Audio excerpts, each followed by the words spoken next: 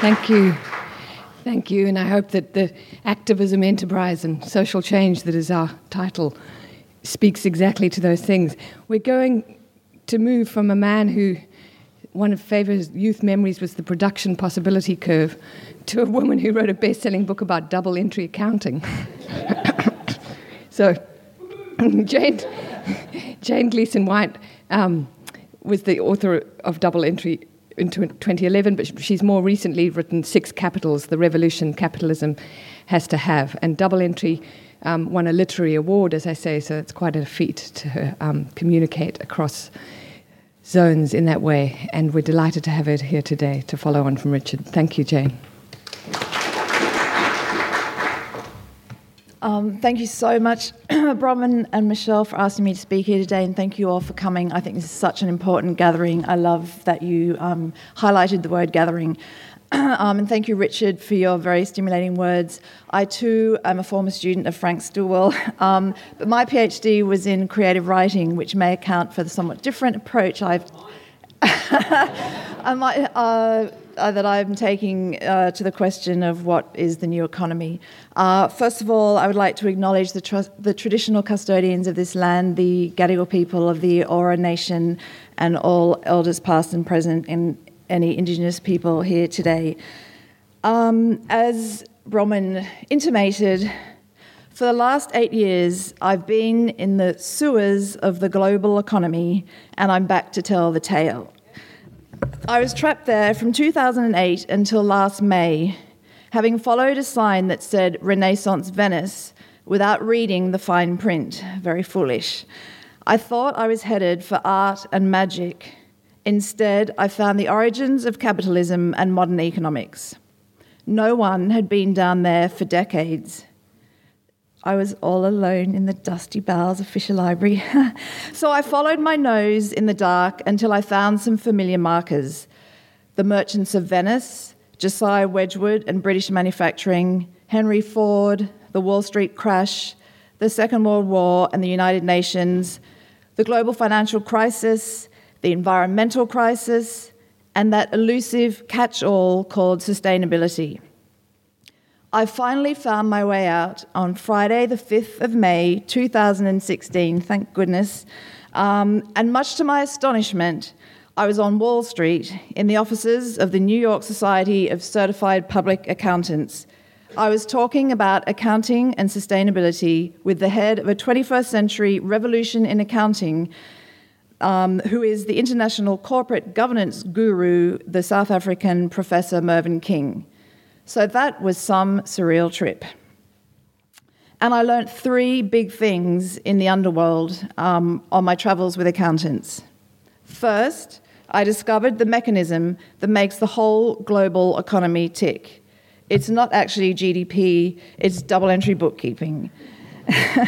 That is the medieval accounting innovation that invented the category of capital, which characterized and named today's global economic system. Most importantly, double entry also made possible the measurement of capital. It allows the calculation of increases and decreases in capital, that is, of profits and losses. With the advent of double entry bookkeeping in northern Italy around 1300, for the first time ever, merchants were able to gear their activities to the pursuit of profit, and so commerce was increasingly directed by the maximization of profit. Thus, double entry made possible the rule which governs capitalism, that is, profit maximization. This axiom was formalized in 1919 in a landmark case brought by the Dodge brothers against Henry Ford, when Ford wanted to spend some of his vast profits on new factories and employees. The Dodge brothers, who were Ford shareholders, wanted their money paid out in dividends instead. To get their money, they took Ford to court, and in its judgment, the Michigan Supreme Court ruled that the Ford Motor Company could not be run as a charity, and held that a corporation is organized primarily for the profit of its shareholders. And so a culture was created in which profit maximization became the singular intent of corporate activity, And this was famously summed up in 1970 by economist Milton Friedman in his essay emphatically titled, "The Social Responsibility of Business is to Increase Its Profits." Second, I learnt that today, even capitalism's most ardent advocates on Wall Street believe that capitalism is broken. It's now widely understood that profit maximization does not serve the long-term interests of society and the planet. But every attempt to override this imperative meets with an accounting method which keeps the system defaulting back to the pursuit of short-term profit and its post-war national corollary, GDP maximization. This has thrown the accounting profession into an existential crisis. The third thing I learnt is that news of the work you've all been doing, along with all the other activists, thinkers, and visionaries around the world, to empower what traditional economics calls externalities, that is, nature and society, is finally reaching the ears of those at the heartland of global finance. These people now realise that business needs society and nature.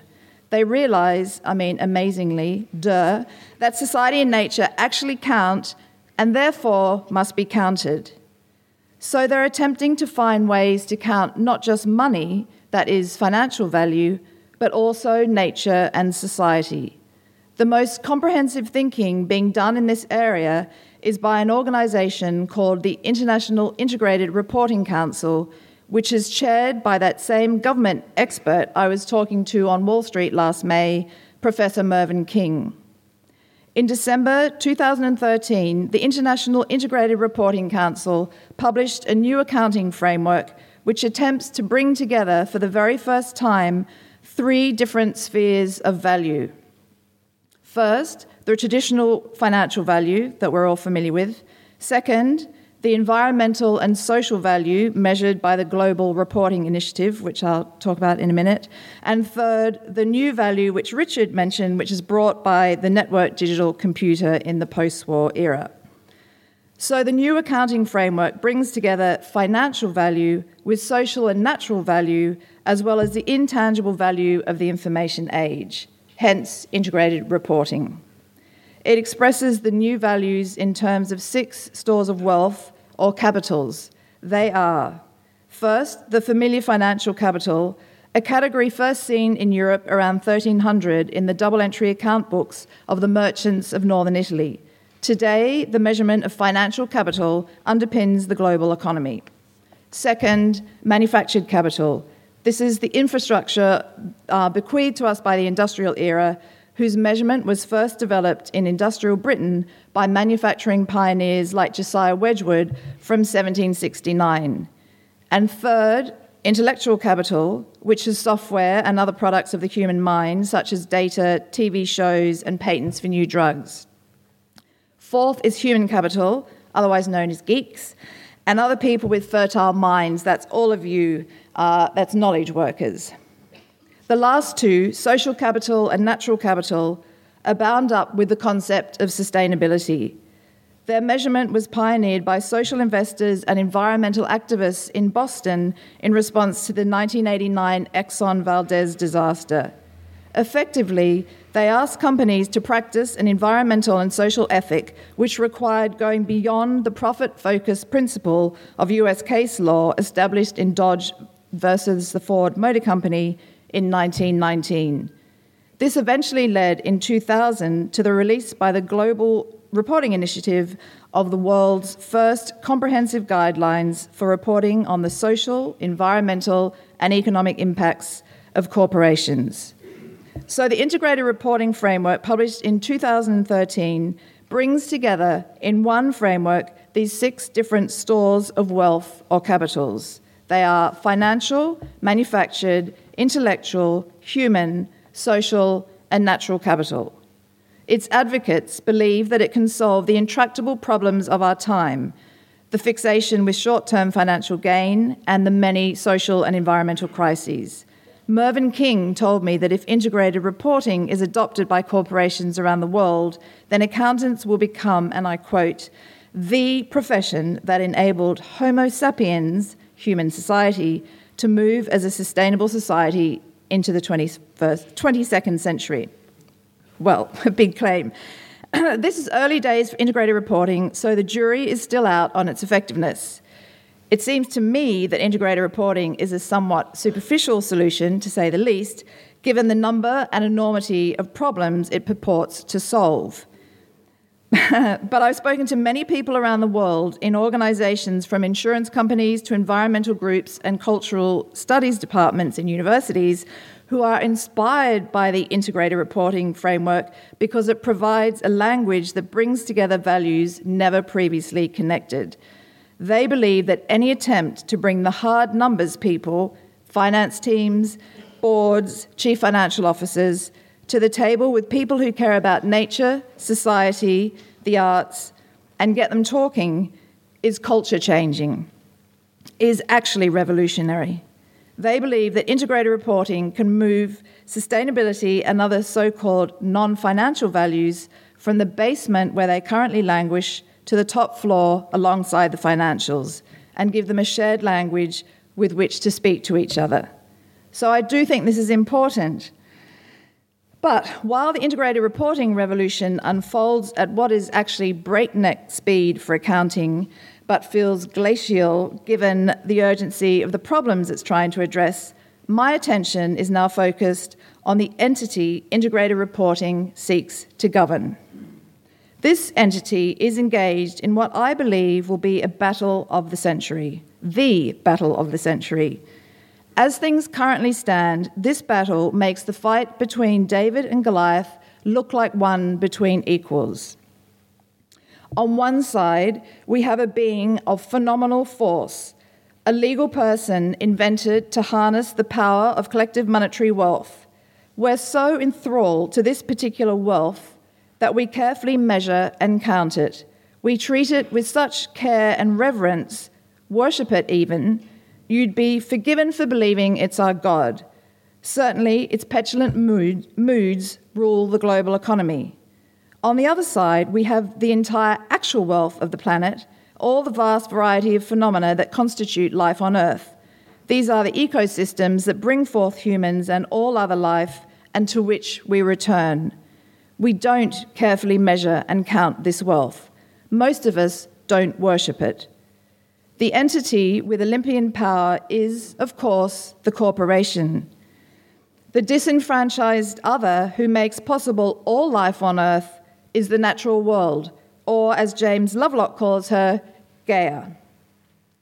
I believe that one of the most urgent tasks of our time is to intervene in this staggering power inequality, to evolve the corporation and empower the natural world according to the rules of engagement we humans write. That is, via our legal codes. We need to rewrite the code like Neo does in The Matrix, which is my favourite film. In fact, I found these codes are already being rewritten. People are already writing the laws that designate both legal personhood and the rights and responsibilities of that legal personhood. In 2006 in Philadelphia, 3 friends, Jay Cohen Gilbert, Bart Houlihan, and Andrew Kassoy, founded an organization called B-Lab with the idea of creating a new kind of evolved corporation purpose-built for our times, a corporation legally unable to operate for financial gain alone. They wanted to harness the potential of business to work legally unimpeded for a greater benefit than profit alone. They called the corporation they invented to do this good work the B Corporation or Benefit Corporation. B corporations must make a material contribution to society and the environment and are held accountable for doing so. To make benefit corporations legally possible in all 50 of the United States, B-Lab is asking state legislatures to amend their corporate charters so that companies can be incorporated with explicit social and environmental ends. To date, 31 US states have passed benefit corporation legislation, and 7 more are working on it. Speaking at the public ceremony for the passing of benefit corporation legislation in Delaware in 2013, which is the United States' biggest state for incorporation, so that was a massive event, New York investment analyst Albert Wenger hailed the arrival of the benefit corporation. He said, "The critical challenge for capitalism today is not to make more stuff, but to work out how we can live in harmony with the environment and work out what we can do about disappearing jobs, income inequality, and providing better access to affordable, good quality education and healthcare." If benefit corporations had been around in 1919, the Dodge brothers would have lost their case against Henry Ford. I think benefit corporations are the sort of evolved corporation we need to work hand in hand with society and the natural world in the 21st century. Lawyer John Montgomery, who helped write the benefit corporation legislation for California, calls them corporations with conscience. While this rewriting of corporate being is happening across the United States and spreading around the world, including to Australia in 2014, another rewriting of being is taking place, that of nature. Extending legal personhood to nature was first seriously proposed in Western law by legal scholar Christopher D. Stone in 1972 in an influential article called "Should Trees Have Standing? Towards Legal Rights for Natural Objects." Here Stone challenged the legal precedent that trees are objects with no rights in law and argued instead that trees should be given legal rights. He argued that just as over the centuries we have extended legal rights to an increasing number of human beings, including slaves, women, children, and racial minorities, and granted legal personhood to various inanimate things like trusts, ships, nation-states, and the ubiquitous corporation itself, so it is time to extend these rights of legal personhood to nature. In the ensuing decades, nature has been granted rights in the constitutions of Ecuador and Bolivia, and this decade, for the first time in Western law, a river became a legal person in New Zealand. In September 2012, the law recognised that the river system itself has certain interests and values of its own and gives the river legal standing and an independent voice. I believe these are the two big legal and psychosocial shifts that are needed for our century. That is, the transplant of a conscience into the adolescent corporation and the empowerment of old Mother Nature, the natural world. And so we now need a new economic story to bring these two players together as companions with humans in a new millennium adventure that is both local and planetary, earthly. We need a new economic imaginary of the best sort, one that goes to the etymological roots of the word economy, that is, household management. The new economic story must be about real household management. It must be about the care of this planet, our home. And this story is already emerging. The new economy is already here. You are all bringing it to birth. That's why I'm so excited to be at this conference, because it seems to me that what must be done now is exactly what you two are doing, and all of you, which is bringing us all together. And broadly, before I close, it seems to me that the new economy will be circular. It will be powered by renewable energy that is community-owned and locally generated. There's already technology for this in China. It will be local and decentralized. It will also be planetary. Of course, it has to be. All humans have to understand that this is our home, this single planet. It will be organized by mutants, that is, by corporate hybrids. B Corps are my particular favorite, but there are other mutant forms, old and new. And it will honor the knowledge of Indigenous people everywhere, most urgently right here in Australia. The genius for sustainable living of this continent's oldest inhabitants means that today their descendants embody the oldest continuous culture on the planet. Indigenous Australians have vital knowledge about how to live on this continent, and this must be recognised both formally and in practice. And last but not least, the new economy will enshrine the legal personhood of nature. Thank you very much.